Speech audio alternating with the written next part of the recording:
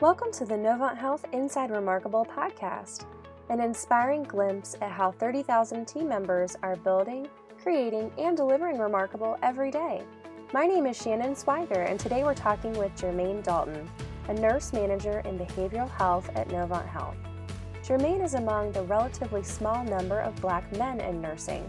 Why is that the case, and why does having more representation matter? Listen on to find out. Here, Jermaine talks with our own Yuna Ha about what it was like to be the first Black male in his nursing school class in the early 90s. I was asked questions of what is it like? What is your experience like? Are you treated any differently? Are people saying things differently to you because you're a Black male and you're the first Black male? Are the expectations any different because you're a Black male? You hear all of the racial inclinations. You were admitted because you were a male. You were admitted because you were Black. You were admitted because you were a Black male. You hear a lot of different things. And at 18, 19 years old, you're thinking, man, what does this mean for me? And while I was never raised to look at myself as a statistic, I was never raised to look at myself as being a person who was going to be admitted or was going to obtain something because I was a male or because I was Black or what have you. I was always raised to do the best you can do. And my philosophy is I can show you better than I can tell you. So I went in with that philosophy thinking, no, I'm going in and I'm just going to do what I do. And I'm going to, successfully complete this program. And when I successfully complete it, then I can show you, no, I'm not a token. No, I'm not here because I'm a male. No, I'm not here because I'm Black. I'm here because I have the talent and the ability to succeed. So looking back then, I had a point to prove. Now I look at it as I was meant to be an example to my community of what you can achieve. I was looked upon then as being the person to say, hey, let's just see what happens, and he'll set the tone, he'll set the pace, and he'll let us know, yes, we can, or no, we can't. Now I look at it as being one of those people who can say, don't talk about it, just do it. I want to be the person that says you can overcome socioeconomic barriers, you can overcome racial barriers, you can overcome hatred, you can overcome whatever's thrown at your feet. Just step on it, use it as a step to take yourself higher and elevate yourself to the next level. Because you don't have to fall victim to it. So now more than ever, it's very important to me to be able to say, I did it, now you can do it. So it's important to be an example. And what are the socioeconomic challenges that you've either experienced firsthand or you've heard, from your community members on what are the barriers to getting to those positions? First, I think we look at socioeconomics. We see that even not only in the Black community, but several communities, especially in the Black, brown, minority communities, we see that there's a socioeconomic barrier. We see that finances can be challenging. So when we look at that, nursing school is not cheap. Nursing school can be quite expensive. So sometimes getting the financing and getting those funds, finding that financial support that you need to go through nursing school can be difficult. Secondly, is cultural. Still within the Black and African American community, as well as other minority communities, when you look at nursing, men in nursing in certain arenas can still be frowned upon and is still frowned upon. So for Black men in particular, we want to go out, we want to shine, we want to do the best that we can do for our communities and for our families.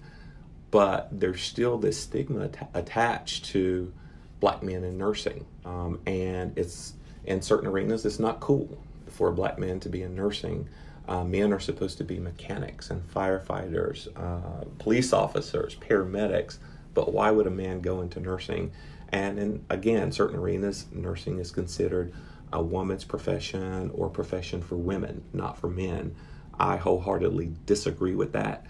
And I believe that we need to get more Black men and minority males into nursing, and that will help the nursing profession. How will it help? We're, number one, seeing diversity, but number two, we can overcome those,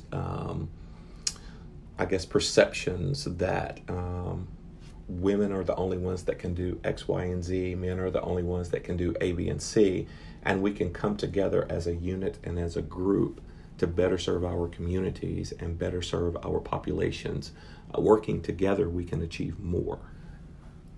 Diversity is important because as we look across America, even now and today, we see a diverse population. We see a melting pot of cultures and ethnicities coming together.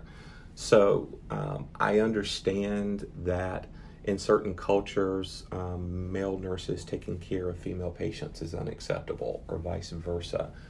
But when you look at the big picture and the grand scheme of things, sometimes certain cultures and ethnicities feel more comfortable having a person of their own culture and their own ethnicity. It's nothing against the other individuals who may be caring for them, but they feel that, hey, this person is from my culture. They understand what I'm going through.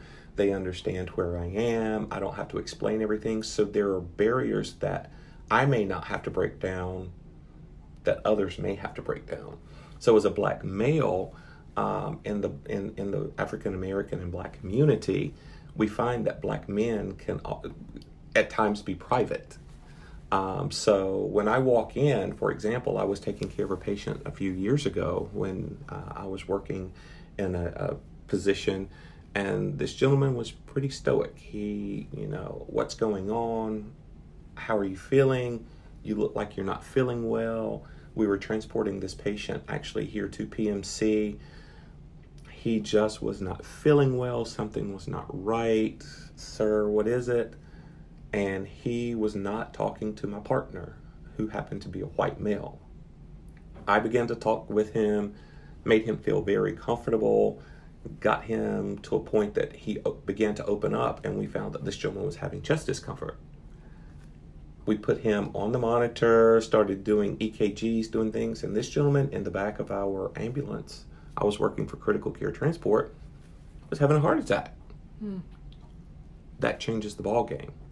He was not responding to my partner, who was a white male, but he began to respond to me. I can't explain why.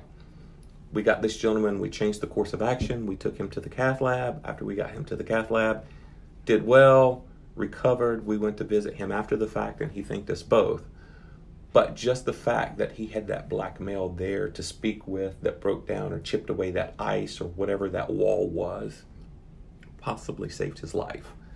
So getting into the culture and having that cultural representation, again, not only for the Black community, but for all communities, I think is very beneficial. Thanks for joining us on this episode of Novant Health Inside Remarkable. Make sure to subscribe, rate, and review us on Spotify, Apple, and anywhere else you listen to podcasts. For more remarkable stories, please visit iConnect.